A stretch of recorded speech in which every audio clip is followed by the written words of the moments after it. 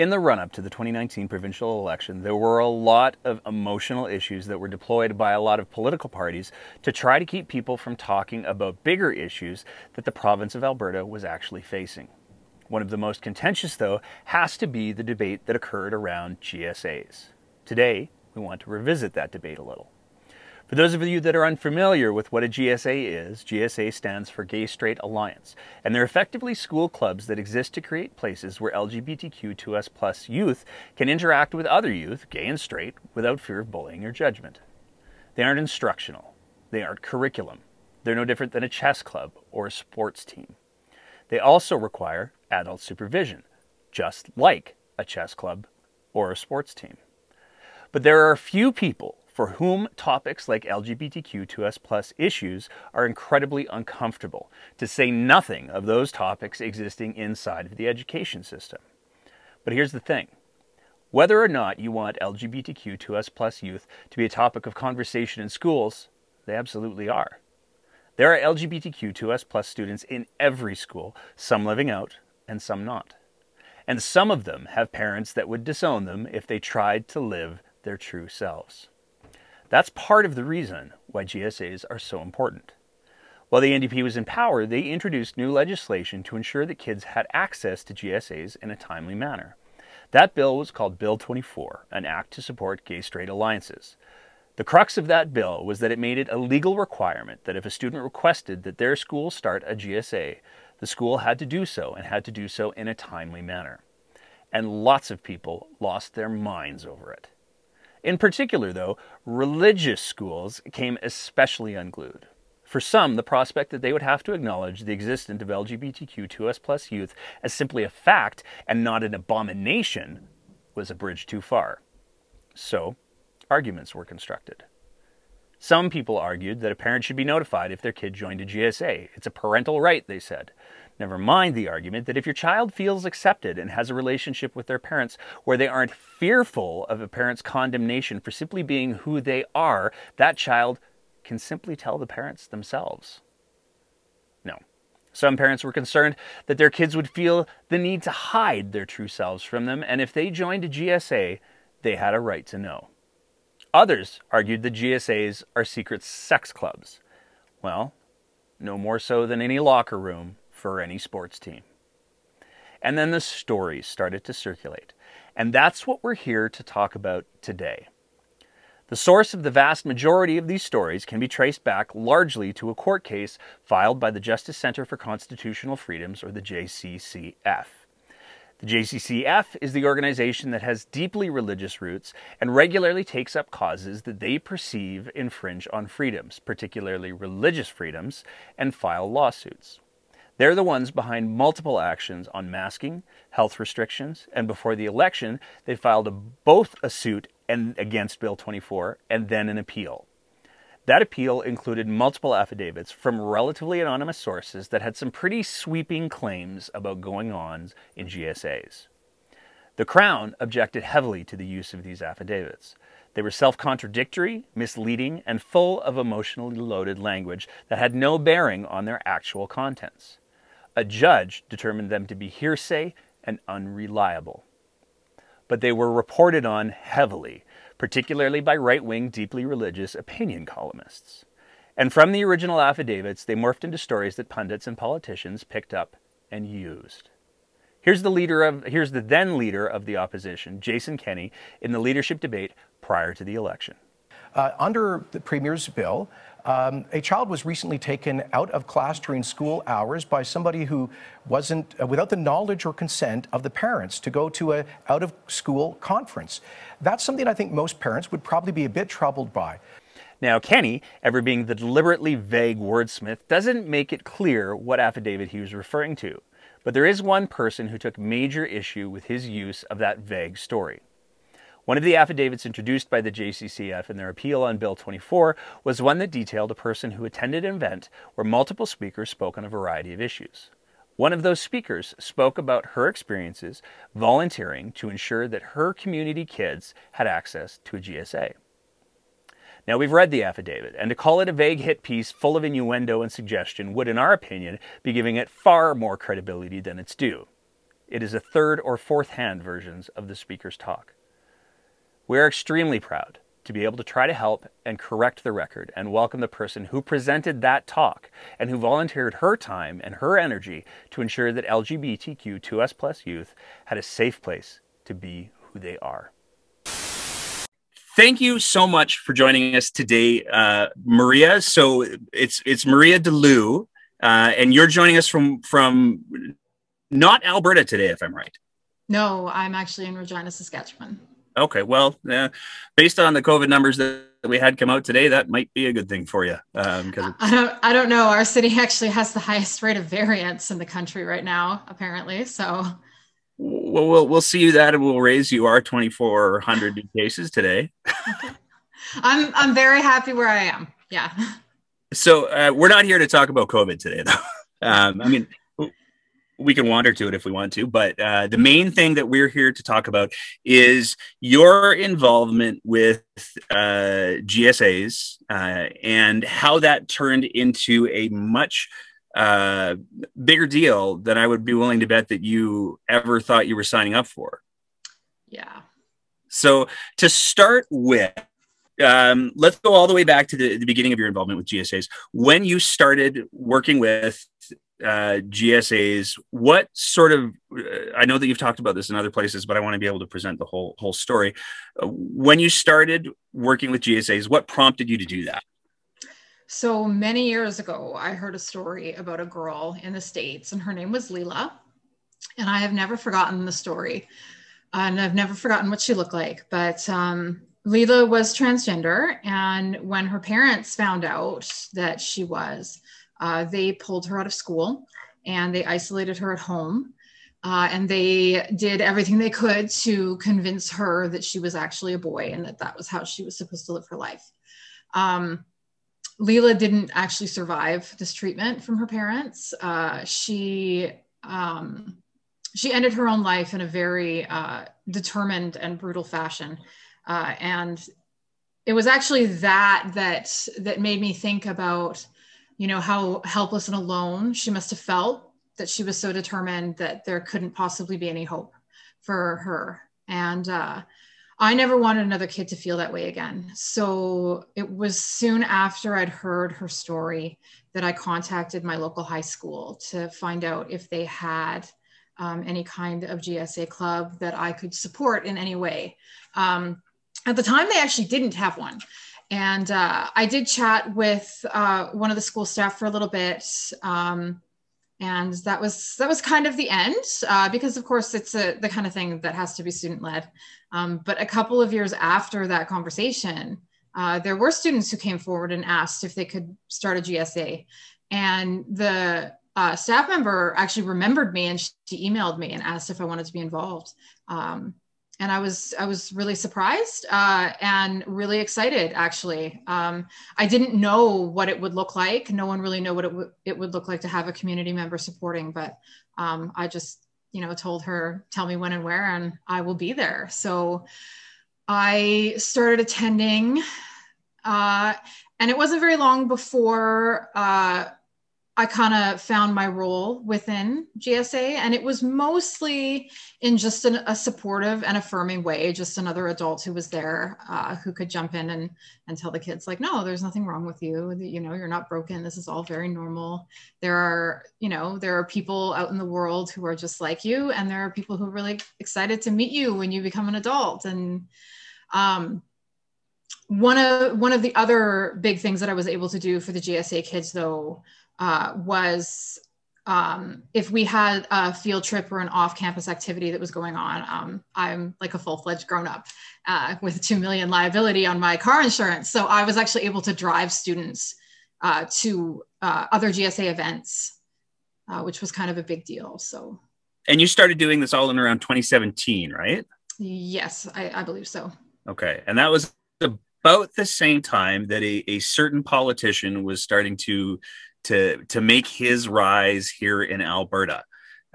which will become part of the story in just a little bit. But before we get to that part, it sounds like, from what I've sort of been able to tell, it sounds like you had a pretty big impact on not just the community that you were working in, but that you also had people asked you to speak at things. And so you spoke at a conference in 2018, right? I did. So actually, I offered to speak at the conference. Okay. It was a friend of mine who was organizing it, and she had one of her presenters cancel last minute. The theme of the conference was everyday activism. And I said, well, if you need someone to fill a half an hour slot, I could probably talk about volunteering at GSAs.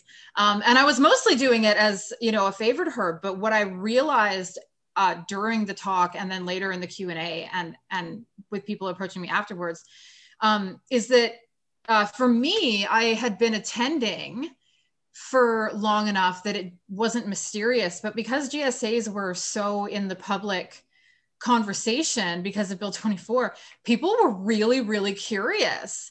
They were really interested in what I had to say. I got a lot of questions, and yeah, it was, I was actually really surprised at how interested people were after I had given my presentation. When did you find out that somebody had attended that conference and that they had sworn this, quite frankly, ugly affidavit for the JCCF to use in their appeal? I think it was December. Yeah, it was around December, right before Christmas, actually, because I remember when I was trying to get a hold of people to tell the actual real story, I was concerned that I was going to miss people's office hours over the Christmas break. Okay. So it was kind of a bit of a frantic, please call me back, please call me back. What I found out about the affidavit after the hearing, the particular hearing that it was relevant at. So it had already been presented to the judge and the newspapers had already printed information about it by the time I even heard of it. You didn't have any idea that your talk was being, I'm going to go ahead and use the word manipulated for evidence in this appeal? No, I had no idea. Okay. How did you find out? Was it just in the newspaper, or? Actually, the person who, by the time I reached the newspapers, it was so convoluted that I don't know that I would have recognized myself without being able to follow the breadcrumbs back. Because, of course, what was printed in the newspaper was not what I had been doing. But the friend of mine who was organizing the conference, actually, someone had sent her a link to the affidavit, and then she forwarded it on to me. Okay. And so I was able to start following breadcrumbs from that end of things because my name and photograph are in the affidavit. Like, it's absolutely me that they're talking about.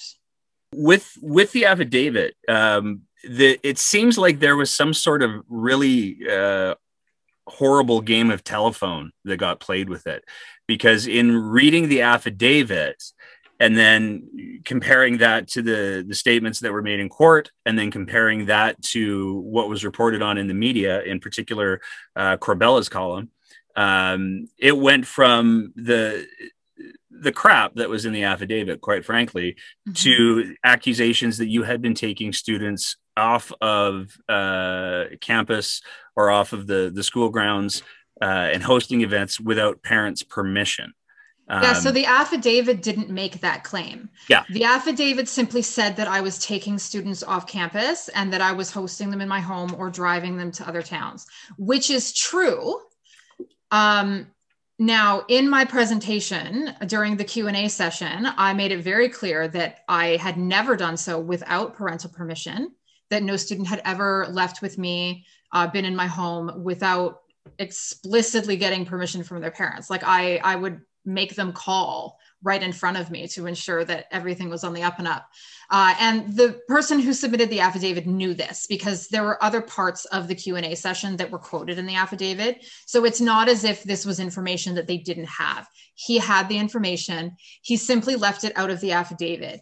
And he didn't claim that I was doing so without permission. But by the time the Justice Center for Constitutional Freedoms had filed a brief in the case, they had made that claim. And so then they presented it in court. I believe it was Jay Cameron, who was the lawyer who presented this particular case in court. He made that claim, presumably in front of a judge. And then it was picked up by the media. And so by the time the media got it, the story was facilitator who doesn't work at the school, doesn't have children enrolled in the school, is taking students off campus to her home without parental permission. And that's not what has happened. It's not what happened at all. But being able to follow the breadcrumbs from that direction, I was able to realize that it was me that they were talking about. I gotta say, like, I completely understand why the judge rejected the affidavits. Not only because there's the three big ones are sort of the ones that are contentious. One of them is of course the one with the kid who was not taken by you, but apparently somebody else to a convention. And even that affidavit is profoundly inconsistent. And I find myself wondering how the JCCF collected these affidavits, because they are written with such a clear bias, and they are so profoundly prejudicial. I mean, the one that refers to you and your work with the GSA, the opening line past the introduction is immediately trying to paint you in a negative light, completely separate from your work with the GSA. Yeah. So now you were watching all of this unfold, and back then you did make some efforts to try to offer some clarity on the situation. Yes, I did. So can you talk a little bit about that? Well, my first reaction to finding out about the affidavit obviously was to go to the high school and say, hey, you know, these claims have been made, and I just want you to know that this is not true. So I did alert the high school that the claims were being made. And then, to be honest with you, I don't recall which order I did things in, but I did call a friend of mine who is a litigator so that I could get her legal advice immediately. I did contact, I Googled the name of one of the attorneys that I'd found in the paperwork, just to be like, hey, you know, if you want to talk to me about this, if this is relevant, like, this is my number. And I did eventually speak with him, and he's the one who explained to me that that particular piece of evidence wasn't actually allowed to be used. Mm-hmm. So it wasn't going to impact what was happening there. But I also, another one of my big concerns, of course, was that, you know, once the story is in the media, I mean, public opinion matters in this kind of thing, as obviously we've seen. So I did have contacts within the NDP. So I got a hold of them. And by the time I was in contact with someone high enough, I had already spoken with my friend, and her advice, you know, eventually came out to be, you know, nobody knows who you are. Nobody knows which high school it is. You know, it's not going to impact the case. It might be best to just let it go. So that was kind of where I fell, in that I wasn't planning on really pursuing it much further. And then, of course, the election, and the Justice Center for Constitutional Freedom got what they wanted, because the UCP replaced Bill 24 with, I don't recall if it was the School Act that they replaced with the Education Act, or the other way around. But either way, students in Alberta lost their rights to gather in GSAs and to have privacy within them. So. Mm-hmm. And it was, I think, one of the things that was particularly telling. You talk about how the JCCF got what they wanted immediately after the UCP made the changes to the legislation to take away the immediacy accessibility to the GSAs, as well as some other things. The JCCF dropped their appeal. Yeah. So it seems to me it was pretty clear what the JCCF was after. Well, and to be honest with you, because I followed it fairly closely, and as far as I'm aware, Bill 24 withstood every lawsuit aimed at it. You know, they didn't lose even one time, and I think it could be argued that the Justice Center for Constitutional Freedom probably knew that, and that, you know, the purpose of using an affidavit like the one that had my name in it was more to sway public opinion in an election than it really was to actually win in front of a judge.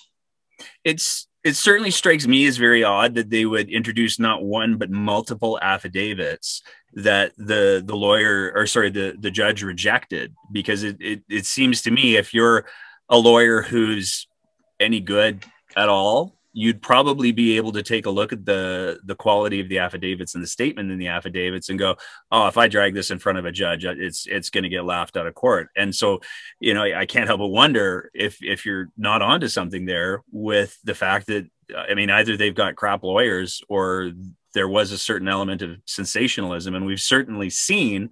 I mean, it could be both. Yeah, let's be fair. It could be both. Very real. I'm not saying that it is, but it could be. Yeah.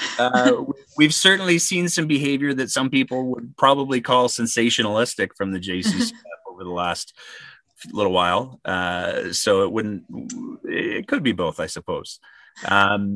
What was there ever any discussion? I mean, I know that you weren't explicitly named, but the fact that you were able to figure it out kind of implies that other people probably had the ability to figure it out as well. I mean, certainly I would assume that anyone who was at the conference who saw the affidavit would be able to go, I know what they're talking about. Was there ever any conversation around sort of legal action that might be accessible to you? Yeah, I did speak with my litigator friend about it. And there was some technicalities involved. She basically told me that I didn't really have a very good case just because there are protections around things like the brief that was filed and such, because you know, I don't recall exactly what she told me. I think that in general, they consider there to be some distance between what's said in an affidavit and then what is presented by possibly a different lawyer in court. You know, and either way, you know, that's fine, because I don't want to fall into the trap of centering myself in this conversation. Even though I'm the person who was in the affidavit and, you know, was slandered, I suppose, in this case, I wasn't the target, and I'm really not actually the victim of what the Justice Center for Constitutional Freedom did. It was LGBTQ youth and their access to GSAs that were the actual victim of what happened here. So, you know, I've had a lot of people ask me, you know, if I was going to take legal action or what the next steps are. And I mean, to be honest, the next steps for me are to make sure that LGBTQ youth have the support that they need, because that's what it's always been about for me. Now, I don't envy the position that you were in when all of this started going down, because my understanding is, had you chosen to come forward at that time, it would have not only identified you, but it would have identified very easily the school that you were doing this at. Yeah. How talk a little bit about that decision. So I was actually approached to go on Ryan Jesperson's radio program to come forward about the truth. It was a couple weeks before the election. And I struggled with the decision. And I did speak with the school board actually about the decision, and they really didn't want me to do it. And I definitely understand their position. You know, I realized that I did go on in spite of them not wanting me to, but I don't think that they were wrong in their position. I think all of us were really trying to prioritize protecting the kids in the GSA that I was volunteering at. And I felt really torn about it because when Jason Kenney mentioned the incident on the Charles Adler program, I realized that, this lie had gotten so big and so prominent that it really, really had the potential to hurt all of the GSAs in Alberta, which, obviously it did. And I kind of had to weigh the harm between protecting the kids that I knew and loved and spent time with every week against making sure that students all over Alberta could still have access to their GSAs. And so the decision that I came to was that I would do the interview and I would do it anonymously. And there were a couple questions that were asked that I felt really had the potential to lead people to the affidavit that had my name and the high school very clearly printed in it. So I refused to answer those questions, but Ryan he was very respectful of my privacy, and I really appreciated that. So, and I think it's important to clarify that when we're talking about Mr. Kenney referencing the affidavits, it wasn't just one instance on the Charles Adler program. He also obliquely referenced it during the leadership debate, which was a provincially televised debate. So there's an argument to be made that, while the Charles Adler interview certainly got a lot of attention because of how sensational it was, but I would be willing to argue that the viewership for the provincial leadership debate, if not comparable, probably exceeded it, at least in Alberta. Yeah. And he doubled down on it during that debate as well, and repeated the same sort of vague notion that parents weren't being consulted about their kids being taken to events. Mm-hmm. I'm curious if you could say something to Mr. Kenney about his use of the JCCF affidavits that, again, were rejected by a judge. Mm-hmm. What would you want to say to him? I mean, so many things. I suppose I would give him a piece of advice, actually. And what I would tell him is that when you keep company with the kind of people who do things and say things that John Carpe does, you run the risk of making yourself look like a fool because you're repeating information from someone who has clearly demonstrated that they are not the kind of person that you want to be taking information from. Mm-hmm. This is about choosing your friends and your associates wisely. Do you think that it behooves somebody who is running for the highest office in a province to make sure that at the point where he repeated that, at the very least at the leadership race, those affidavits had been rejected by the judge. Mm-hmm. Do you think that it behooves somebody who's running for the highest office in a province to make sure that they're not repeating outright falsehoods? I mean, we did an interview with Rachel Antley a while back. We did an interview with Marie Renaud, and both of them were quite vocal about this premier's willingness to, if not mislead, outright lie to people. Mm-hmm. I'm curious. You're in Regina now. How much of that has to do with what's been going on in Alberta for the last 2 years? Not a lot, to be honest with you. Okay, just got lucky. Yeah, it's something like that. But I mean, does it behoove someone to make sure that they're telling the truth when they're up there? I mean, I don't know. It certainly seemed to have worked for him. I think it behooves someone to make sure that they're telling the truth if they want to be a leader of integrity, right? Like, being an MLA, being premier of a province, that's a role of service and a role of leadership.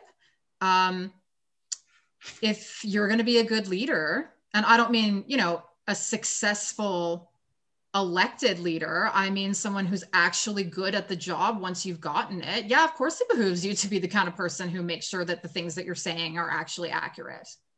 Okay. Unfortunately, I don't know that we're in a situation where the gig seems to be more about getting elected than actually doing the job well once you're there. I think there's a lot of people who would agree with that assessment. which is, I think, unfortunate. Have you kept, now you did that anonymously. The election happened. The UCP did what they were going to do anyways. Mm-hmm. And it's only in the last little while that you've started talking about this issue again, which I think is really, really important. And I want to thank you for A, being willing to come forward at all, and B, being willing to come on our little show. Because the concern that I have is that there are still a lot of people who believe the stuff that was said in that affidavits is true. And I think that it's critical that people understand that, at the very least, for sure, the stuff that was said about your affidavit was not true, and that the other affidavits were so questionable that the judge rejected them. Mm-hmm. What was it that made you want to come back and raise the alarm about this again? But this time with your name and everything. Like, this is a different gig. Yeah. Well, there are other safety measures in place at this point. All of the GSA kids that I had at the time have now graduated, so they're adults, and there's no risk that they will be hurt by me coming forward. Like to a small extent, a little bit to clear my name, because I did actually get a new job in December, and when my employer was doing the regular Googling, he actually did come across. They did a really bad job of redacting my name out of the paperwork on their website. And, in some cases, they didn't even try to redact it at all. So, I mean, that showed up for my employer, and luckily I got the job anyway. So there's a small bit of that. But the biggest reason that I wanted to start talking about this again, though, is because we are a year into COVID, and I don't know that there are a lot of schools that are doing their GSA mates over Zoom. There might be a few, but I think on the whole, GSAs just aren't happening in the schools in Alberta anymore. And GSAs are about connection and connecting with your peers and people who are like you or support you. And, we're all feeling very disconnected this year, but that cannot help but be felt so much more by kids who, when the world is normal, are often disconnected and feeling alone. And so I really appreciate the platform to be able to draw people's attention to that, and as well as just say right out loud that I love these kids, and I really want them to make it. I hope that if they hear this, that they see light and that they keep going. I think that you raise an excellent point about even the Zoom piece, I think is problematic. I mean, my read on the whole situation with the GSAs and the parents who lost their minds over it are the whole privacy notion I really struggle with, because I think it's kind of bullshit. At the end of the day, and I say this as a parent of two kids, and at the end of the day, if my kids aren't comfortable talking about these issues with me, that's on me. And I'm a big believer of that. And so when kids, for whatever reason, aren't comfortable talking with their parents about incredibly complex issues of identity like this, mm-hmm. I think that it's absolutely critical that they have that space where they can do that. But with COVID, I think of so many kids are doing their classwork and their online interactions in shared spaces in the house. Yeah. And so even if a school does have the online GSA available, the concern that I have is that it's the kids who are the most vulnerable who are going to have the greatest difficulty accessing those spaces. Yeah, absolutely. So, I worry for them. I worry about them a lot. Are you aware of any organizations or platforms that exist outside of schools where kids can connect over is there like an Alberta GSA or a Saskatchewan GSA, or just I'm old, so I'm thinking of a forum? So I used to know of quite a few more when I was kind of knee deep in it. But the one that always comes to mind for me is Skipping Stone Foundation, which is based out of Calgary. And these folks are amazing. They save lives every single day. Skipping Stone Foundation is geared towards transgender youth. And they do weekly Zoom meets for anyone. They're province-wide, so anyone in Alberta who would like to join their Zoom meets can do that. And as far as I can tell, they've done a really, really great job of keeping, as many kids connected throughout the pandemic as possible. So props to them. And they're a nonprofit. So, I mean, if you got some extra change kicking around, please go and donate, because they're really amazing. Perfect. I'm curious, have you kept in touch, like from listening to the speech that you gave at the conference, because you were kind enough to provide some audio of that. Mm-hmm. It sounds like you had a pretty special relationship with a lot of these kids that were in the GSA. Have you kept in touch with any of them? Yeah, several of them. Yes. Are they doing okay? Yeah. Things are up and down. I mean, no one's really doing okay right now. Given the circumstances. Yeah. Yeah. But, they're all adults. And so they're in that, weird kind of transition stage of figuring out who they're going to be and what they're going to do. And some of them have gone off to college and university, and some of them are still at home and, haven't figured things out yet. And that's okay. But they have my phone number and they know how to get a hold of me, and they do reach out every now and then. So, okay. What would you like? I'm curious, based on your experiences with the GSA, what would you want? I mean, I know that there's a lot of misconceptions that exist about GSAs. I have never attended one. I'll just throw that out there. So I don't know anything really other than what has been shared with me. But there's a lot of misconceptions out there. And I certainly have spoken to people myself who have these concerns that they're something like what was represented in the JCCF affidavits, where they're just like rampant sex clubs and there's porn on multiple screens, or I don't know what. What would you want parents to know about what a GSA is? Well, a couple of things, I think. And the first is that they're really boring. Like they're not, the sensationalism always makes me laugh, because mostly I was sitting through conversations about cosplay and anime and, whatever TV shows the kids were enjoying at the time. And that's the bulk of them, is just, kids hanging out, talking about what they like, and they're teenagers. So that doesn't generally interest me. But the other takeaway, the other thing that I would say to parents is, regardless of how they feel about Bill 24 and the privacy surrounding GSAs and et cetera, I've been in the room when kids have come out. I've been the first person, the adult that they've come out to. I had one student ask me, they were 18 at the time, they asked me to go for a coffee with them. And I said, okay. And they came out to me as transgender that day. And I was one of the first people that they told. Having been that person, your kids really, really want you to know. Like, they don't want that to be a secret from you. They come to GSA for connection with their peers, but they also really want it from you. And like, it's your job as a parent to provide that safe space for them, because if they haven't come to you, and they're probably working on it. I know that GSA was kind of a step in that direction for a lot of the students that attended the one that I volunteered at. They would come out to their peers, and it was usually, within a couple weeks, a couple months, that they would have the conversation with their parents. It was kind of, they were clearly coming, to make sure that they had backup and support if things didn't go well at home.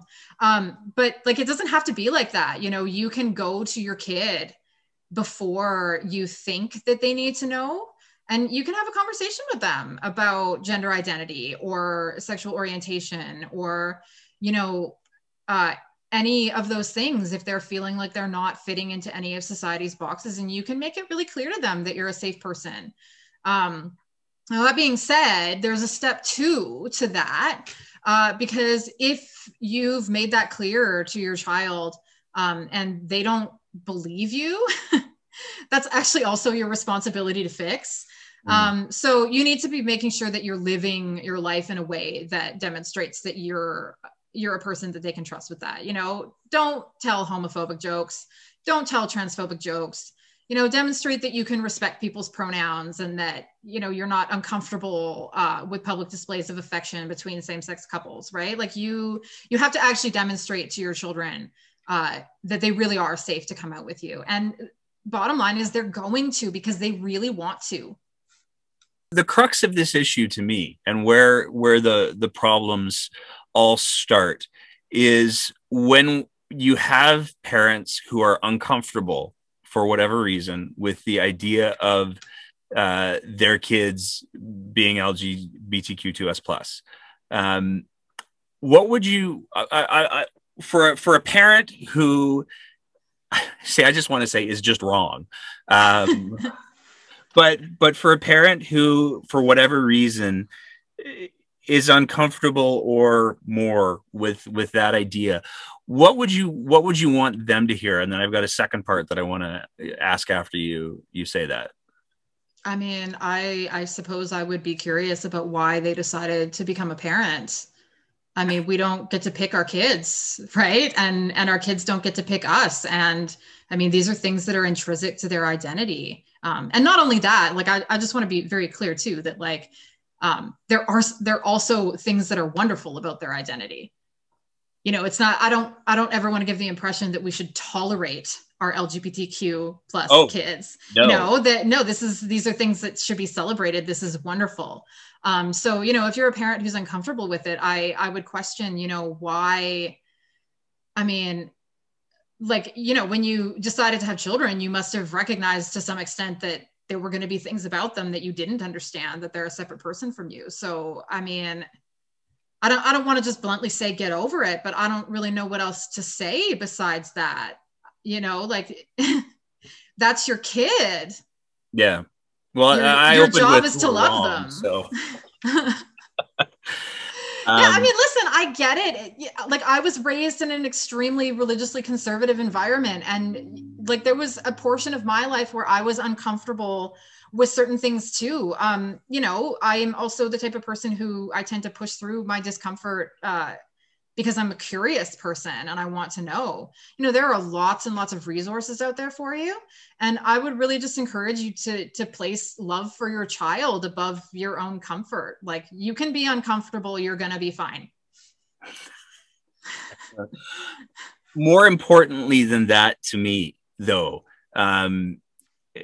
as someone who's probably, I'll just ask it this way. Were there any kids in your GSAs who had fears of how their parents would react? Yes, there were. Okay. I would say that it was, with all of the kids, there was a low level anxiety. And then in most cases, a big wave of relief, because most of the parents were very affirming. There was one student who met a great deal of resistance from one of their parents upon coming out to them. And as far as I'm aware, that's a struggle that they still have right now. They do have resources. They were able to get those resources from the adults at the GSA. So they do have support. And then I do recall one student who came to GSA after having come out to their parents. And their father's response to them was, "You can be bisexual, but not under my roof." So the deal, what was made clear to the student was that, if you insist on doing this bisexual thing, then I'm going to kick you out of the house. So that was rare. Most of the time, the students had very affirming parents, so they had support at home. But yes, we absolutely did have students that that had good reason to be afraid. Those are the ones that I worry about the most. And with the changes to the legislation, as well as with COVID, those are the ones that I fear for the most. And full disclosure, I have a huge bias on this issue, because in my work as a paramedic, unfortunately, I do have to see the results of what happens when these kids are, I would call it, emotionally abused by their parents with rejection. And I'm so very, very tired of having to deal with that. What would you say to kids based on your experience with the GSA, and based on your experience with the kids, seeing the kids and trying to help the kids who struggled with parents who lacked, I keep wanting to say compassion or humanity, but whatever the word is, what would you say to those kids? I would encourage them to hold on. And I would never diminish what they're feeling right now. That feeling of loneliness and isolation is legitimate because of what they're experiencing. But what I would want them to know, though, is that it genuinely isn't forever. And I know that, so many adults say that to you when you're young. But I have spent a good portion of my adulthood being involved with the LGBTQ plus community. And, these people are really excited to meet you. When you become an adult and you join the wider adult world and you encounter these people, they're so happy that you made it. They've been where you are, and your community is going to catch you. I know that it looks bleak now. And I know that, you might be 2 years, 4 years away from independence. And that seems like an eternity when you're 13, 14.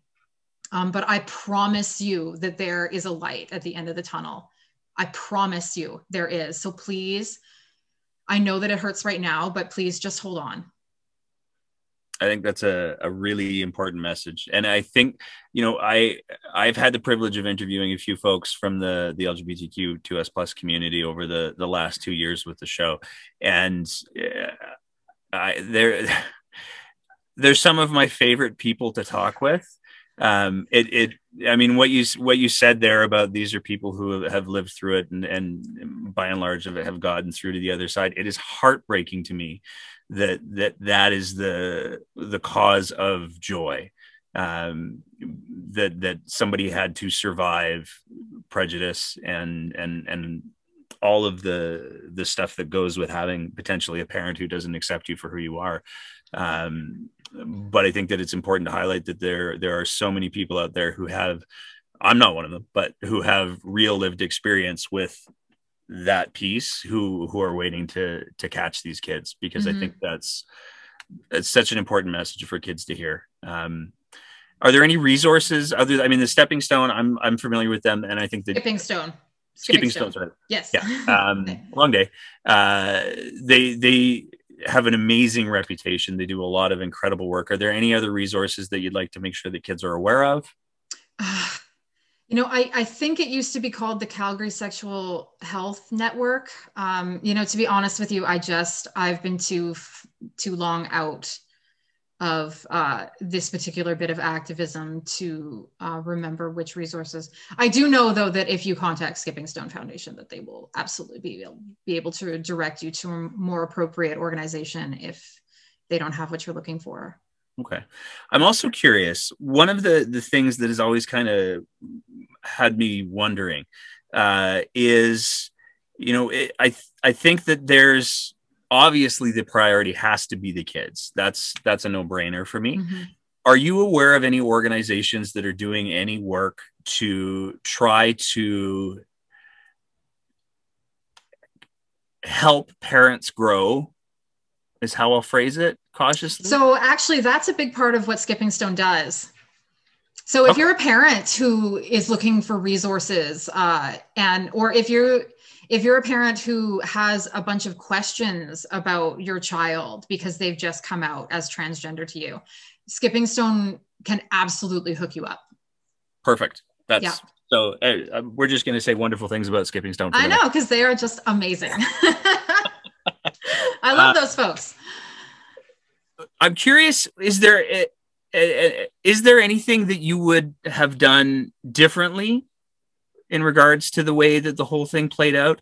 And I know I asked you earlier, we'll do this as a two-parter because I'm really bad at those, for doing those. I know that I asked you earlier if there's anything that you would say to Mr. Kenny. Mm. I can't help but wonder also if there's anything that you'd say to Mr. Carpe. I would ask Mr. Carpe a question, actually, because as far as I know, Mr. Carpe is conservative Christian. Yeah, that's my understanding of his religious beliefs. And having been raised as a conservative Christian, I do understand that his opposition to things like marriage equality and transgender rights, etc., stems from his religion. And I think that what I would like to ask him is, in his particular church, at what point did lying stop being a sin? That's what I would like to say to him. Oh, all sins are equal in the eyes of the Lord, they say. Well, they say that. Yeah, I think that puts it right on the nose right there. Yeah. Because I honestly don't know how anyone can look at the talk that you gave, the affidavit that the JCCF chose to present, and how they allowed that story to continue to perpetuate with falsehoods. I don't know how anyone can look at that and not go, that is a complete, I would argue, professional failure. I would argue it's an ethical failure. And I don't think there's any brain power at all required to go that it's certainly a moral failure. I mean, I think that his character has been quite consistent for a very long time. That's a very gentle way of putting it. Are you currently working with any GSAs or any groups like that? Unfortunately, I am not. I would like to be. Many circumstances, COVID not the least among them, has prevented me from being able to do that. But it is something that I'm hoping that I can do again in the future. So if the opportunity arose, I would absolutely do it. You know, it was one of the biggest things that I've learned throughout this entire process is what an absolute privilege it is to have relationships with these kids. Like we talk about, you know, the adulthood and the LGBTQ community being, you know, a light at the end of the tunnel, and having the opportunity to walk into the tunnel, to meet kids in the darkness, and tell them about the light at the end. It's been such a privilege. And I love those kids. I love the ones that I got to know who trusted me with their true selves.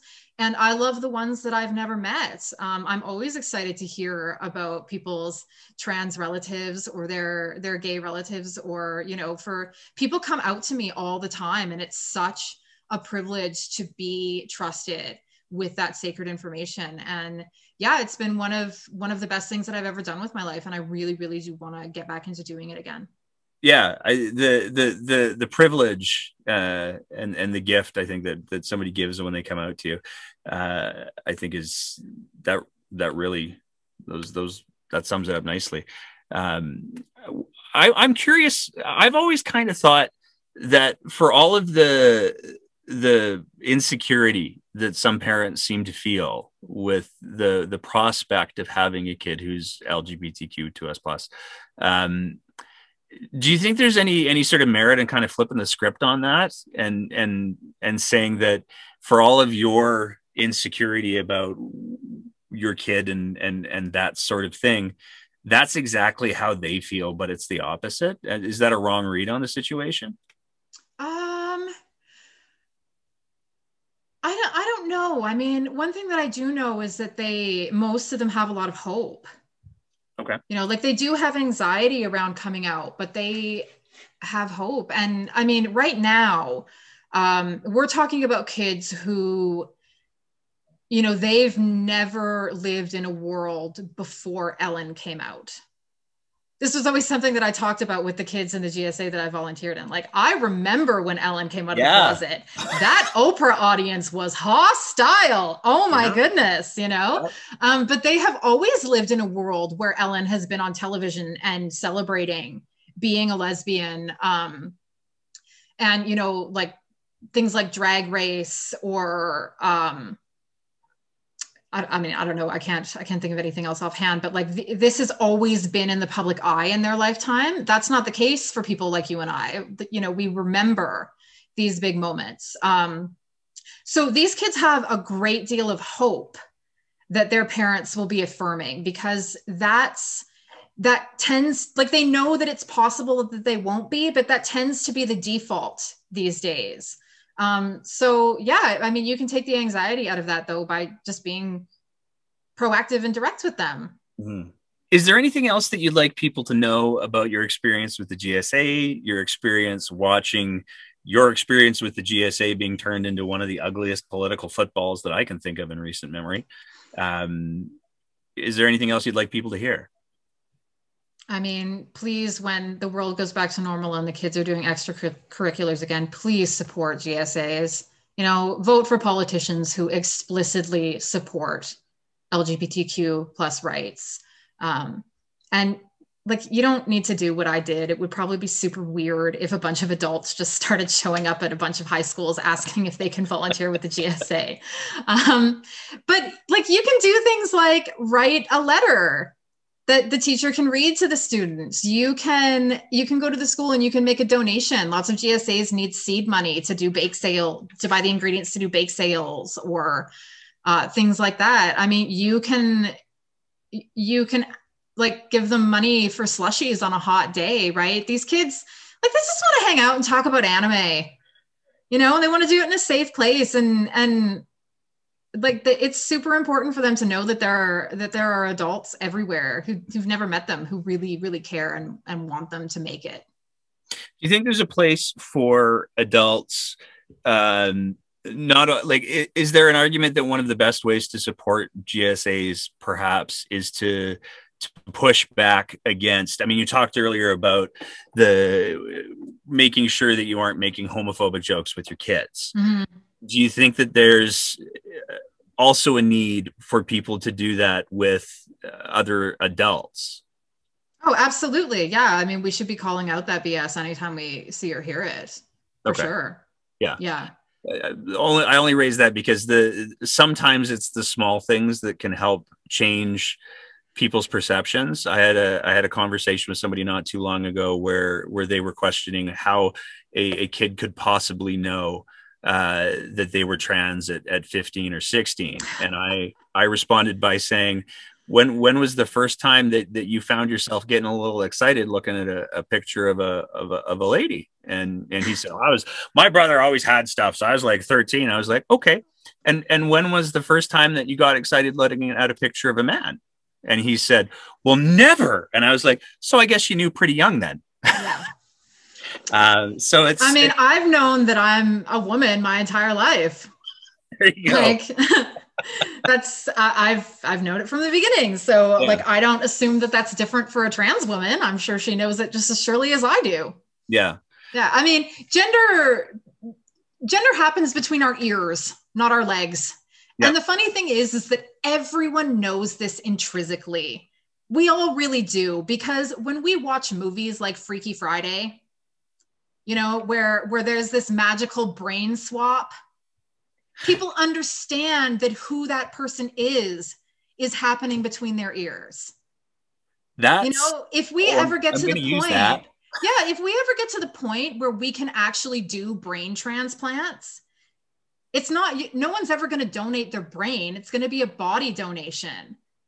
And if my brain wound up in the body of someone who had a penis, that wouldn't make me any more of a man than I am now. Who you are is up here. It happens between your ears, and everyone knows it. That's a perfect, I can't think of a better thing to end things on, because that That's something, and I'm going to use that Freaky Friday bit because that's I haven't heard that one before, but I like it. Awesome.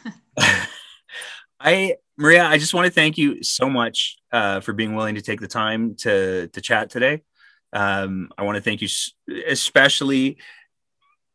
I can't even begin to imagine, but I mean, we have an okay audience. There's like 3 people, but you've spoken to Jasperson, and I have no doubts that this is going to be part of a bigger conversation, because I think the more that people realize that it is demonstrable how much of a lie was foisted on the province of Alberta in regards to this issue, I think it's going to be a catalyst for a lot of other conversations. So there are so many people, I have no doubts that they would be happy to look at such a goat show of a situation in their lives and go, it's over, I'm done, peace all. But for you to be willing to come back to it and highlight the issue again because you're concerned about kids and concerned about kids during COVID, I think I just want to say thank you for that, because I think it's huge. Well, thank you so much for the platform. I really appreciate it. Any opportunity I have to send the word out to those kids that I love them, I really hope that they hear that. Awesome. Well, we're going to do our best to make sure that any kids who are listening to it on our platform, sorry about the profanity. Hey, listen, I've played Cards Against Humanity with these kids. You're not corrupting them, believe me. Good stuff. Well, we try to keep it relatively PG over here. So. And that's it for another episode of The Breakdown. As always, if you appreciate the kind of content that we're trying to produce here, we'd ask that you consider signing up to be one of our supporters at our Patreon page, www.patreon.com/thebreakdownab. And if you're listening to the audio version of our podcast, please consider leaving a rating and review, because it's those ratings and reviews that help us to get the podcast in front of more people and into more ears. This week, we also want to say a particularly special thank you to all of our current Patreon supporters. We understand that it's a difficult time right now, and for a lot of people, it's trying financial times. And we really appreciate your continued support, because it's that support that lets us continue to try to produce the kind of content that we do. To everybody who listened to this episode or watched this episode, we also want to say a very sincere thank you for your attention.